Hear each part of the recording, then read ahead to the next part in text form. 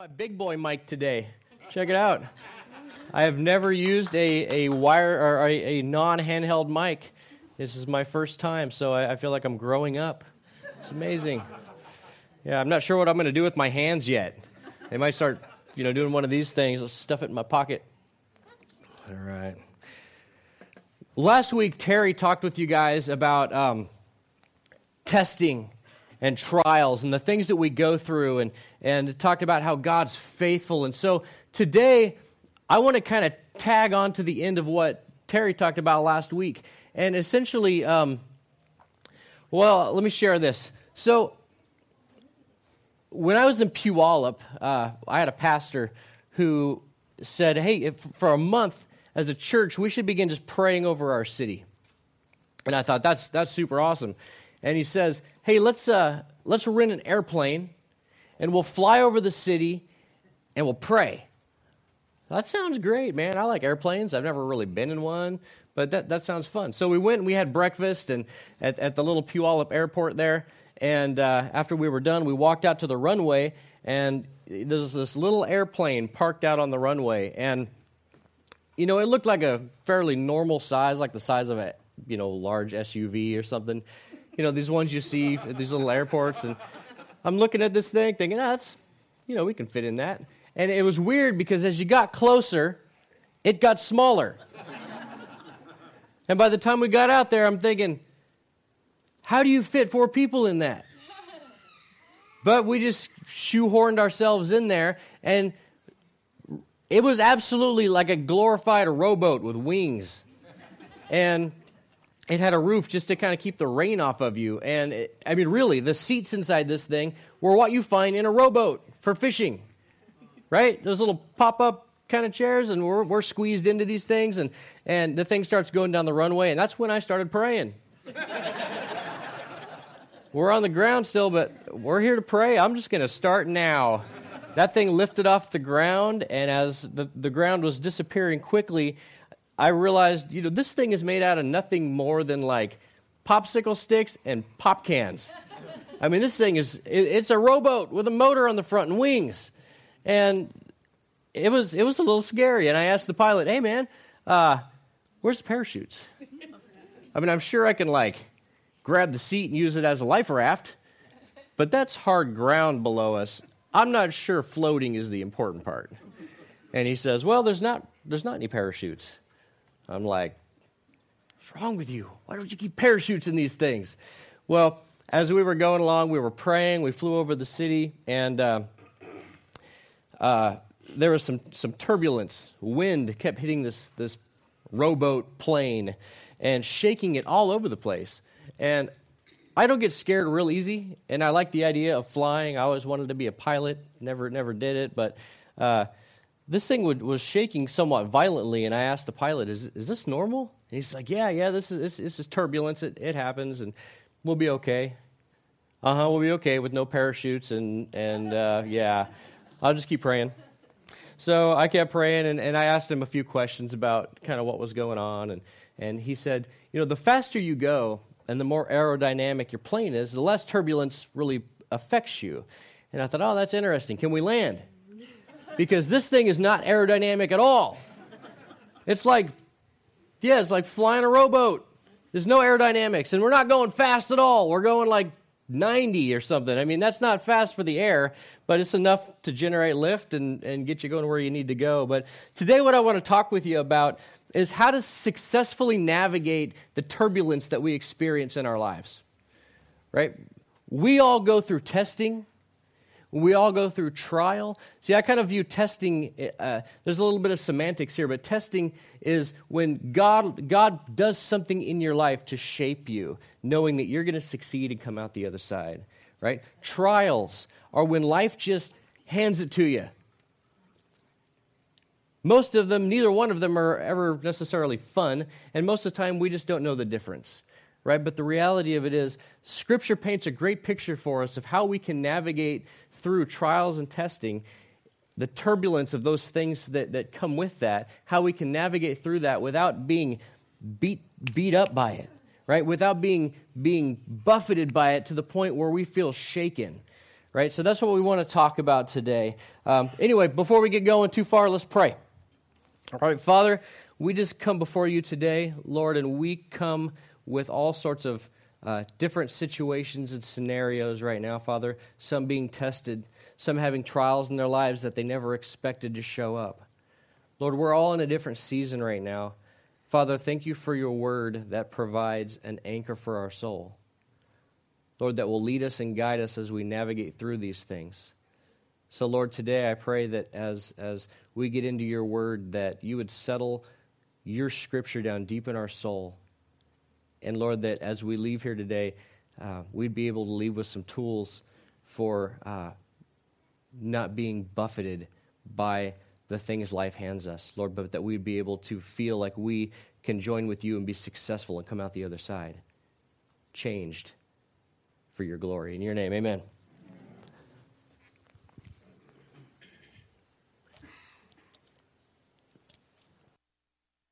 So, some 25 years after Jesus died, rose from the dead, and ascended to heaven, the church was under a lot of heavy persecution by the Emperor Nero. Peter wrote to the churches around Rome right around 62 AD, and essentially these churches were under such heavy persecution. People were being killed, they were being chased down, and during this time there was a lot of home churches meeting in Rome, and Peter refers to it as Babylon. It was kind of the undercover name for Rome among the churches. And so the church is being persecuted heavily, and Peter writes to the church to address the struggles that they're going through. And in fact, we can kind of sum up what Peter was writing about if we look at 1 Peter chapter 4.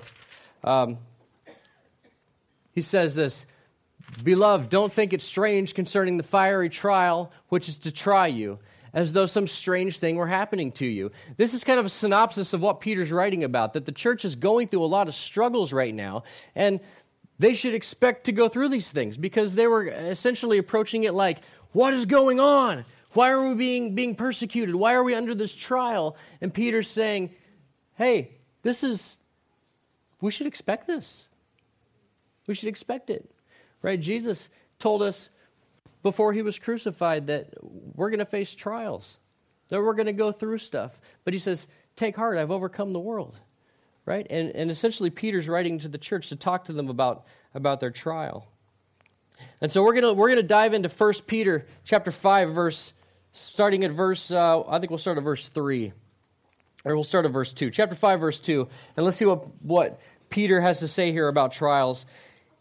He says this, "Shepherd the flock of God which is among you, serving as overseers, not by compulsion, but willingly, not for dishonest gain, but eagerly, not as being lords over those entrusted to you, but being examples to the flock."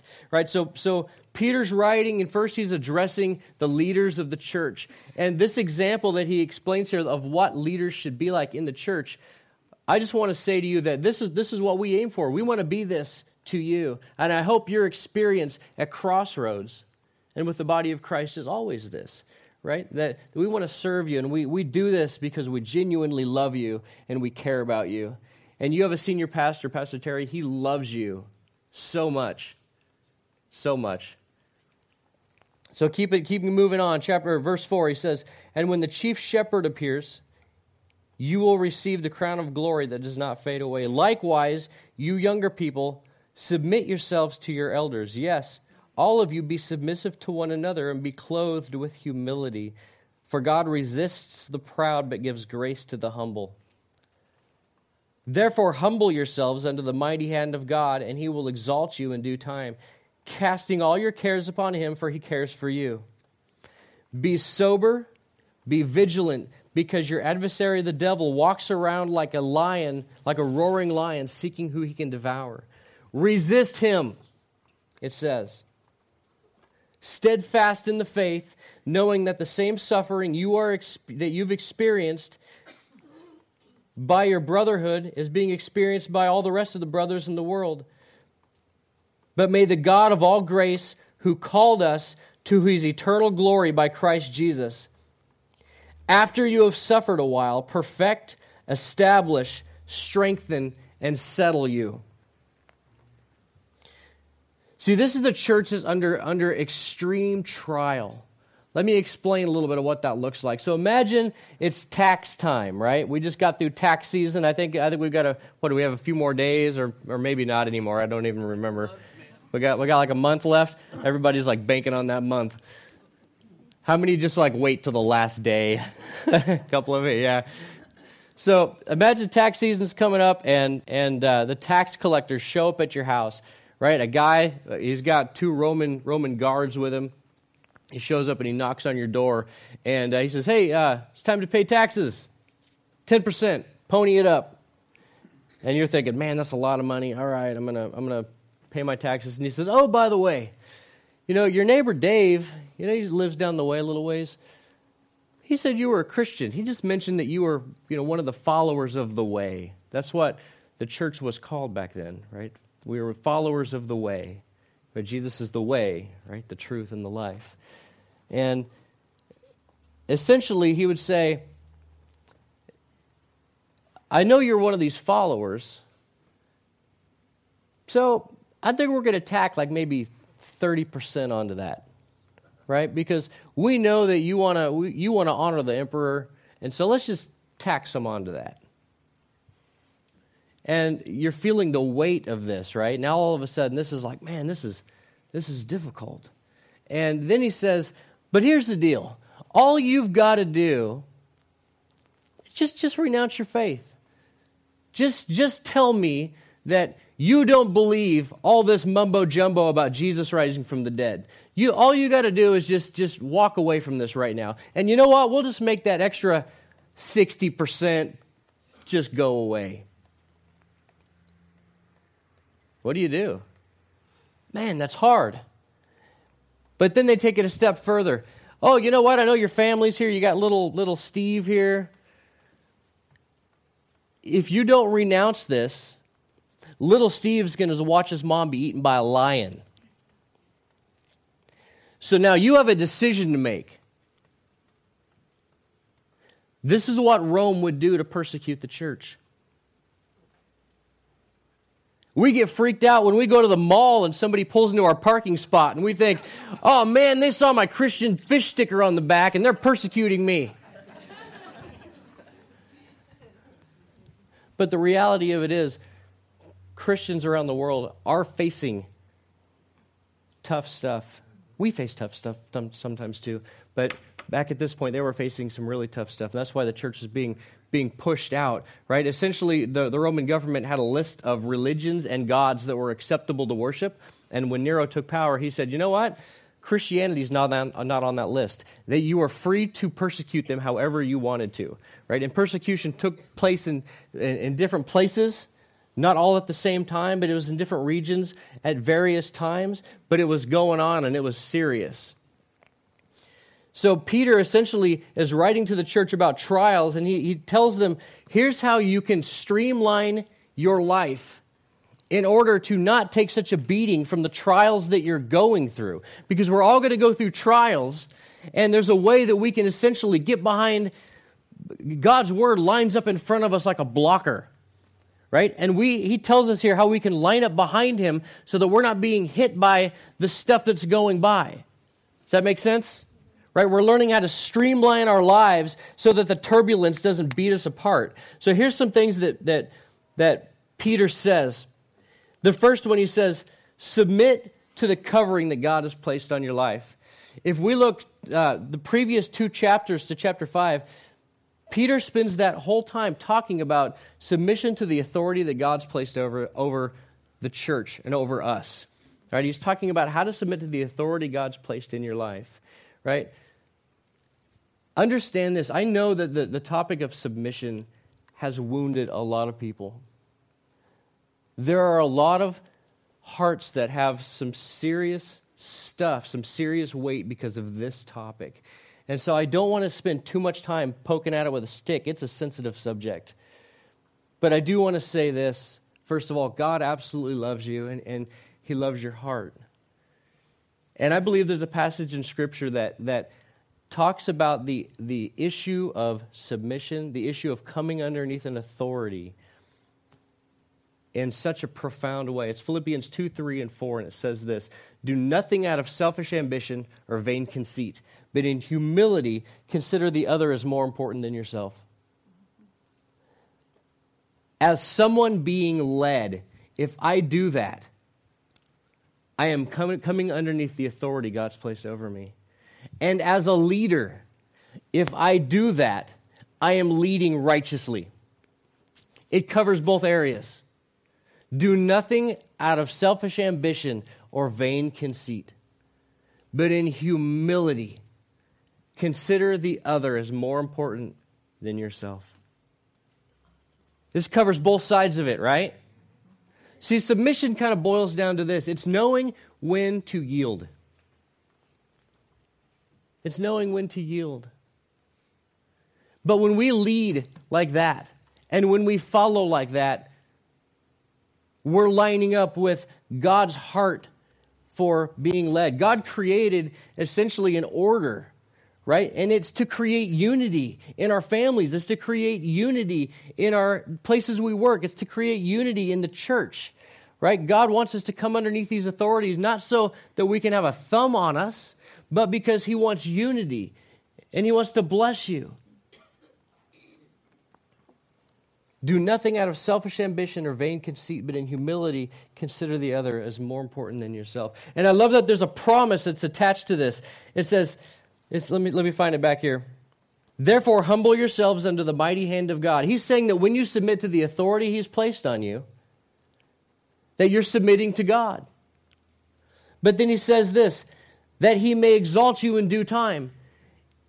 This is a promise. If you feel like you've ever been squished by the topic that's at hand right now, just know that when you line up under God's word and you do the tough things sometimes, that God promises He's got your back. That in due time, He will exalt you. He'll lift you up. Right? There's a promise there that when we line up, God's got your back. The next thing that He says is this. He says, cast all your cares on Him, for He cares for you.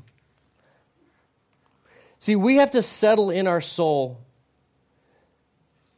that God loves us and has our best in store. We have to settle that issue. Because when we don't have that settled and when we're struggling with something, our first thought isn't to cast our cares on Him. Cast your cares on Him because He cares for you. This year, I told you last time I talked with you that the thing that the Lord put on my heart this year to gain an understanding about is His love for me. Right? Everything that I'm looking at in Scripture this year, everything that I'm teaching, everything that I'm doing, I'm viewing through a lens of God's love. Because I'm trying to understand for myself, God, how much do you love me? And it's huge. I mean, I know that it's huge. I've read His Word. I mean, the descriptions are amazing. But I want to own it. Because when I own it, when I'm going through a trial or a test, I know that the first place I can run is to the one who loves me and cares about me and genuinely has my best in store, right? And the same for you guys. We have to come to the place where we own it. Because when we own God's love, when we own that He truly loves me, regardless of my failures, regardless of my flaws, my faults, when we can come to the place where we believe wholeheartedly God has His best in store, then He will become the first one that we run to when we're struggling. Because He wants to carry our burdens. He wants to shoulder the weight we weren't created to shoulder. Right? And we carry a lot of weight, don't we? There are some burdens in here that are unbelievable.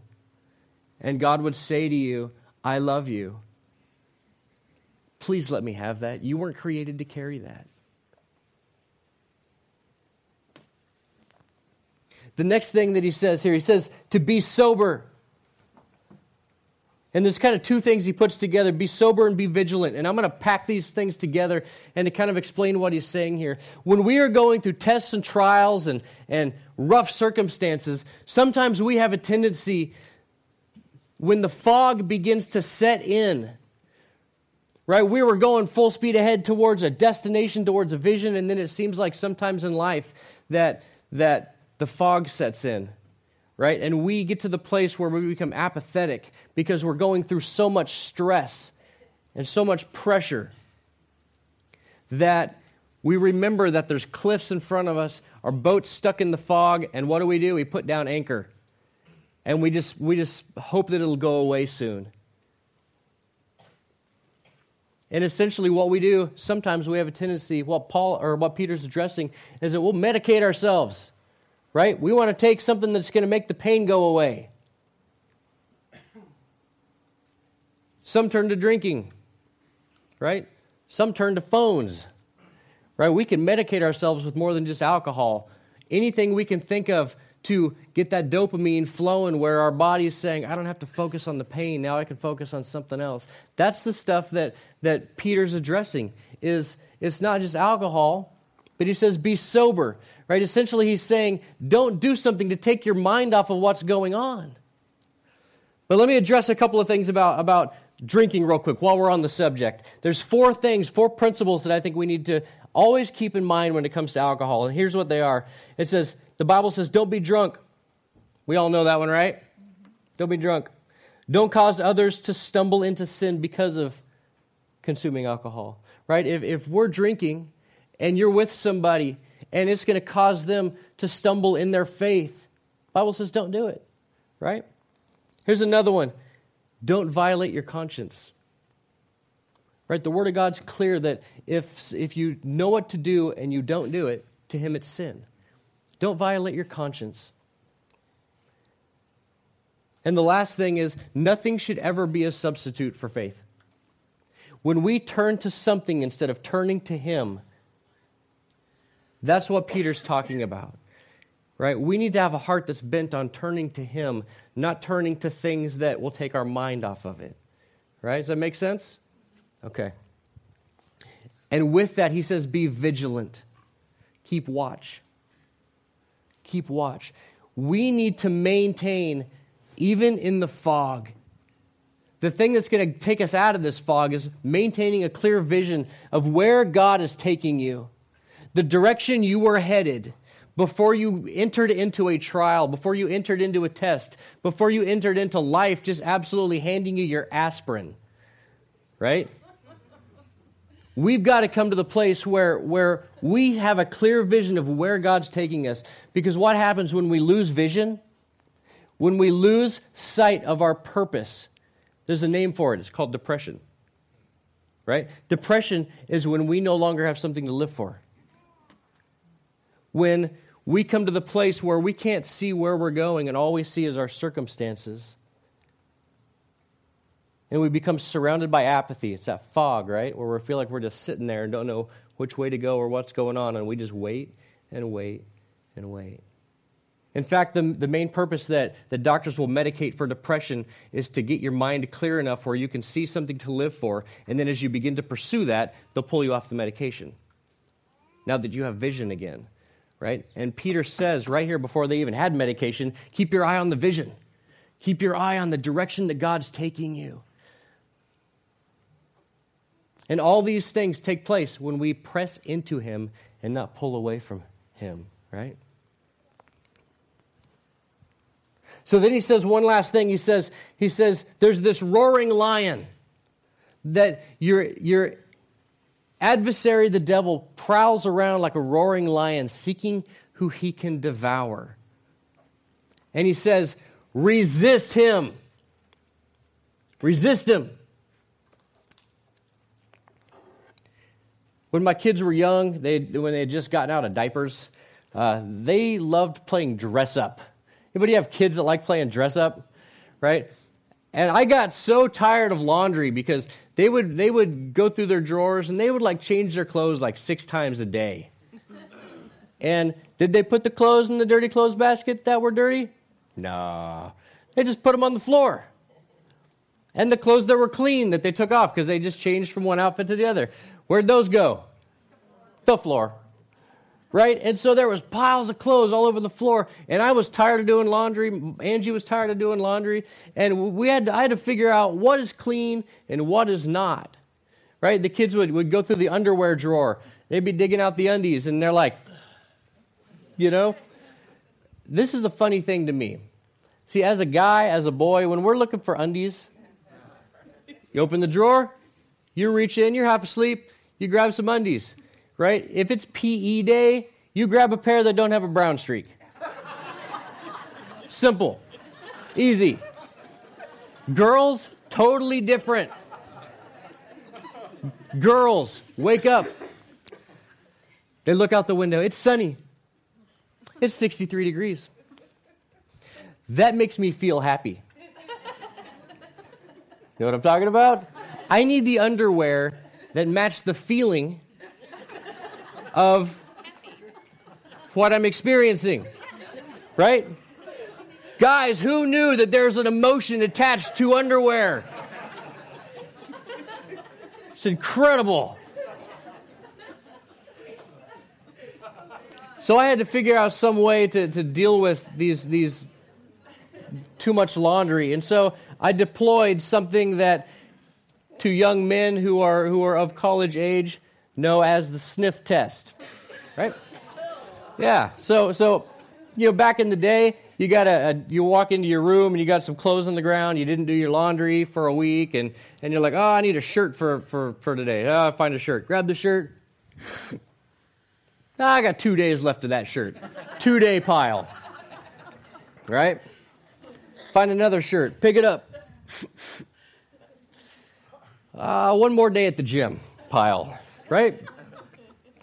So I go in my kid's bedroom, and I'm like, 15,000 pairs of underwear on the floor, and they're all happy. And I'm like, all right, the underwear here, what do we got? Here's one here. Smells like Downy. Drawer. Right? I go to the next pair. Pick it up. Oh, good Lord.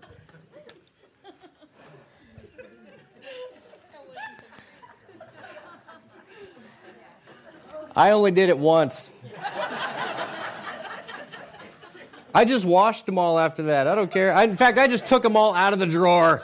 Right? I'll just take them all, wash them all at least twice a week. Yeah. Moral of the story, testing stinks. Testing stinks, right? The trials and the struggles that we go through, it all stinks. But you know what? The Bible tells us in the book of James that somehow, some way, God is leading us to this place where we are able to essentially say that when I'm going through a test or a trial, that he says, consider it pure joy. That's nuts to me. Right? But he's leading us to a place where we can recognize that what he's producing through the rough stuff we go through is absolutely a beautiful thing. He says in the book of James, he says he's preparing you for anything.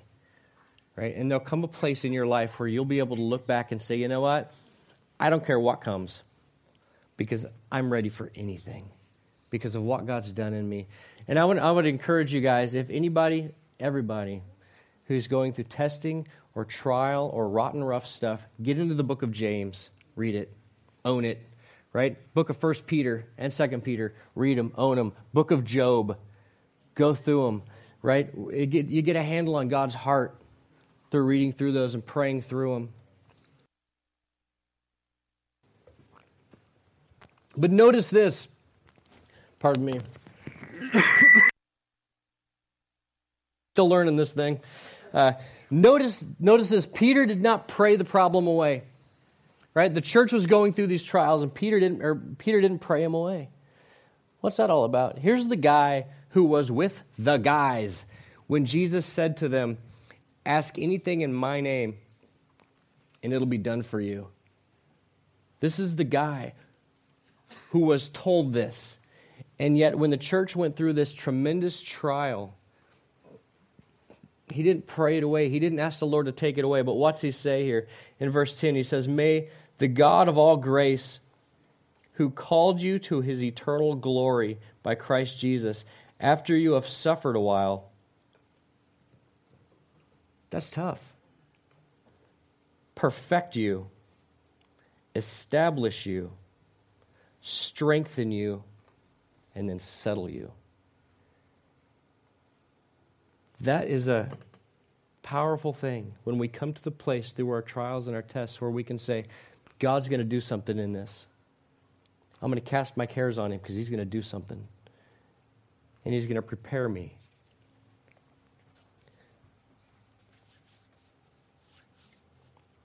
See, testing and trial causes us to feel exposed, insecure, sometimes coming face to face with some of our worst fears. But it should always drive us to Jesus. I want to talk to you just a little bit about this roaring lion that Peter's talking about. What do we do when he comes to mess with you?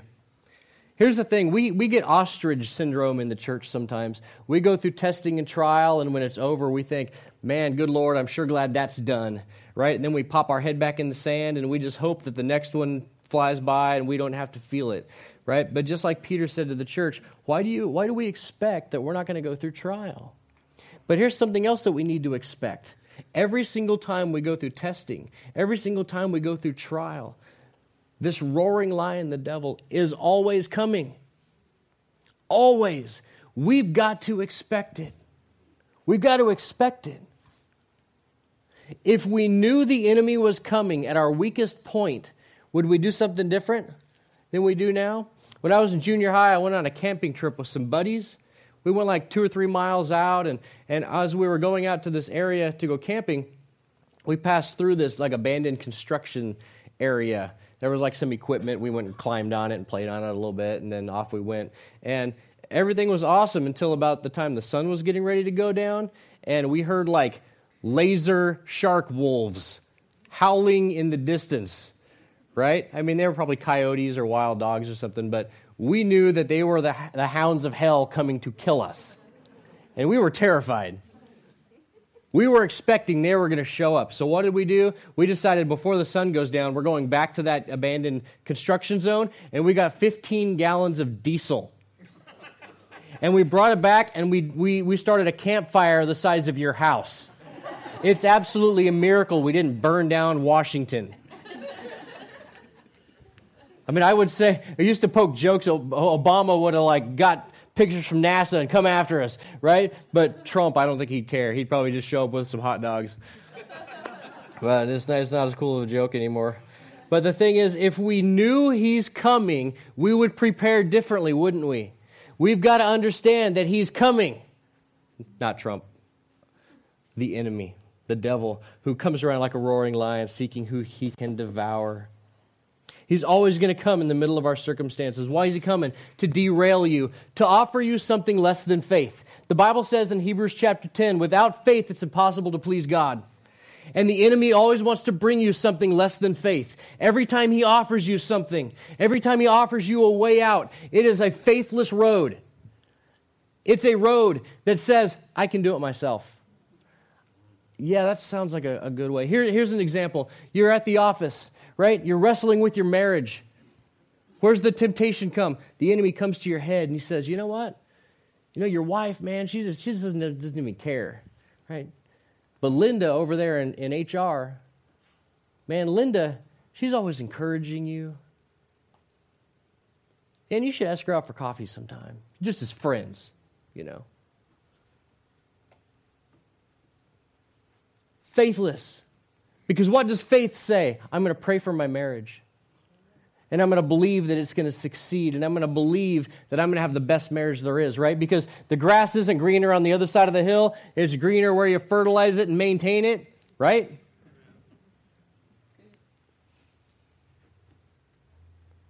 The enemy always wants to bring something faithless. We can talk about a whole lot of passages in Scripture that talk about the things the devil will bring you, but when you boil them down, he wants to bring you faithlessness. He wants to rob you of God's best. And it comes through pride, and it comes through taking the easy road. So I want to talk just a little bit. We're going to look at Matthew real fast, chapter 4, about how did Jesus deal with temptation.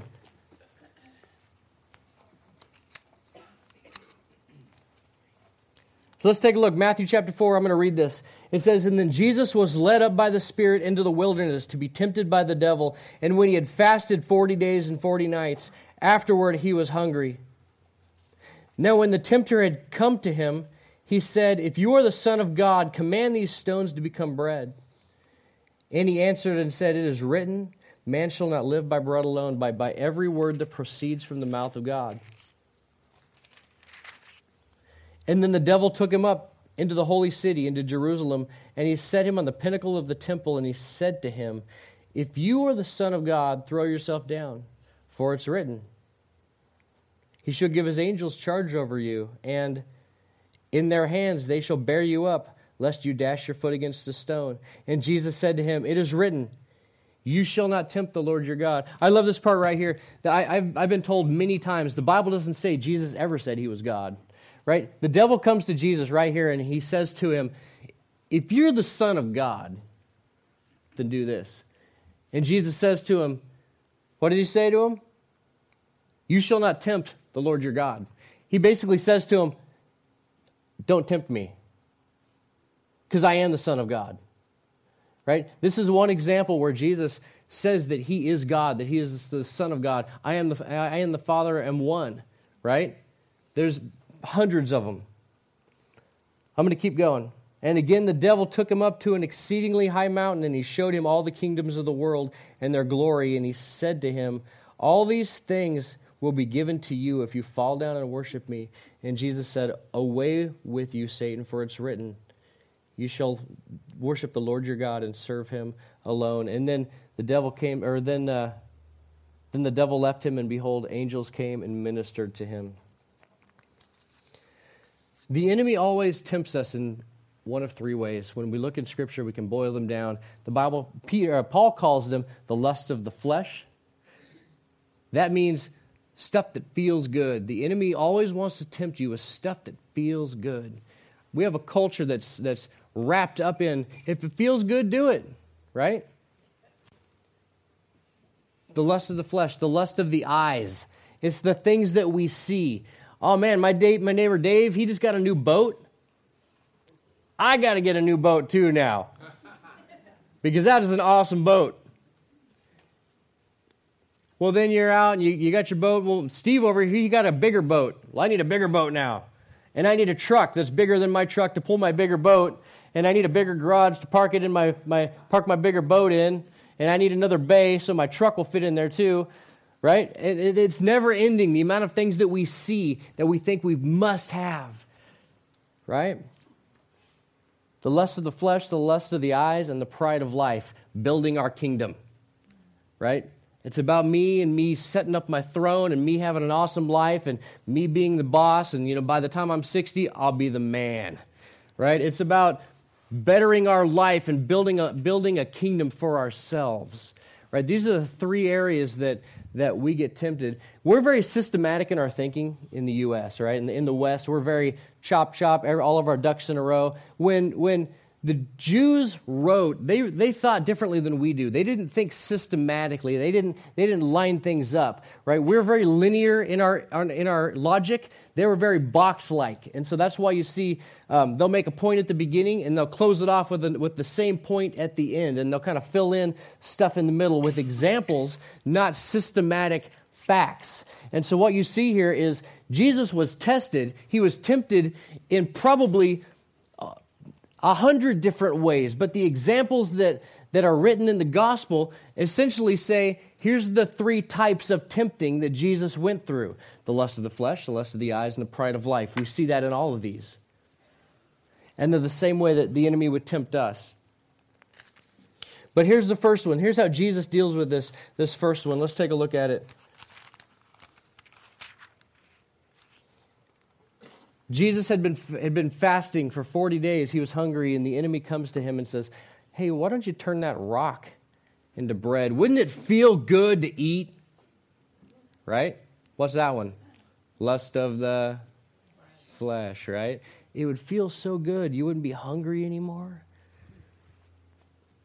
And Jesus says, man doesn't live by bread alone, but by every word that proceeds from the mouth of God. He knows the word of God. Guys, this is where it starts. If we're going to get a handle on the enemy that's going to come to us every time we're going through a test or a trial, we've got to know that the word of God is the infallible, absolute word of God. 2 Timothy 3:16 says that all Scripture is God-breathed. It's by inspiration of God. It's profitable for doctrine, reproof, for correction, ouch, for instruction in righteousness, that the man of God may be complete, thoroughly equipped for every good work. We've got to settle that the Word of God is God's infallible Word, and we've got to stand on it. Right? That's what Jesus did. He stood on it. Sometimes these things don't feel so good. The Word of God corrects us and it shapes us, but when we come out the other side, we're transformed. So the next thing, this devil, he comes to Jesus and he takes him to Jerusalem up to the top of the temple, and he says, hey, just throw yourself down. The angels will catch you. It's the pride of life. You're somebody, aren't you? If you throw yourself off of here because you're somebody, the angels are going to catch you right up. Right? And like we talked about before, he says to him, if you're the Son of God, but his rebuttal is, I am the Son of God. I am the Son of God. Here's the thing, though.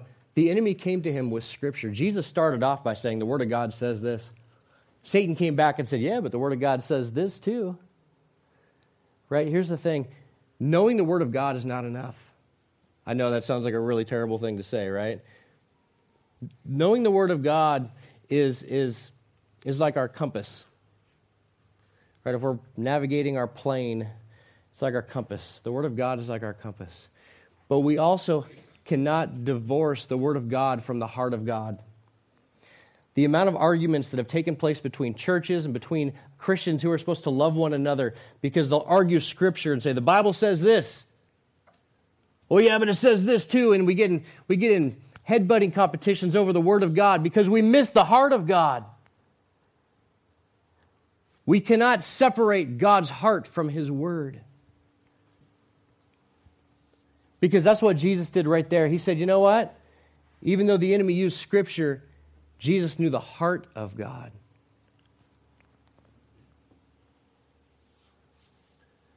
In fact, in Job chapter 42, I love this picture in Job. Job had gone through so many things with his friends, or with temptation and trial and all this wrestling. And at the end of all of the stuff that Job had gone through, God essentially tells Job, let me back up. Let's see if I can paint a better picture. I want to fly through this as quick as I can because I want to let you guys get out of here. But here's the thing. Job essentially is throwing dishes at God. Job's going through some stuff, and Job doesn't understand why. And so we see through about 39 chapters of this book, God saying to God, I'm upset, I'm ticked, I don't know why this is going on. And Job's friends come out. He's got 3 friends that show up and say, well, Job, you're going through this because you must have sin in your life. Job, you're going through this because you don't have enough faith. Job, you're going through this because, and they would constantly tell Job why he's probably going through this stuff and how he just wasn't doing it right. Right? But in the meantime, Job was actually talking to God and having a relationship intimately with Him, even though he didn't understand why he was going through the things he was wrestling with. And at the end, we see God confront Job's friends and say to them, you guys were in sin because you missed my heart. Job didn't. Job was in intimate relationship with God, even though he was upset. We can do the same. God is not afraid of your feelings. He gave them to you. He gave you emotion. He gave you feeling for a reason, right? We've got to take those things and harness them and take them to the living God and say, God, I don't understand this. Lord, would you help me to understand this? And God, I'm mad and I'm upset and I'm hurt and I'm wounded and I don't understand. Lord, help. Right? And the enemy would want to come to you and say, you got sin in your life. Oh, you're faithless. Oh, that happened because something about you, right?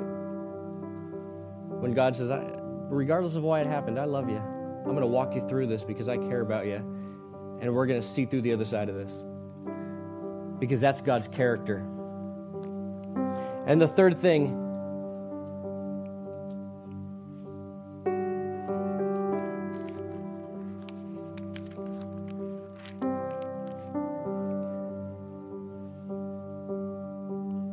Satan says to Jesus, just fall down and worship me.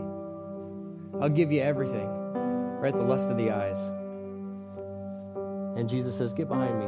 Get out of here. Take a hike, right? He knew God's place in his life. He knew the Father's place of authority over where he was at. Here's the question that I have for every one of us today. What's God's place in your life? What's the place of Jesus in your life? Is Jesus a religious figure? Is Jesus a great teacher? Or is Jesus the Son of the living God? The forgiver of your sins, the embracer of the suffering and the weak. Who is he to you? And I want to challenge you, I want to encourage you today to see him differently. The Bible says that God loves you. He believes the best about you. Regardless of your circumstances, he wants to embrace you and walk through them with you.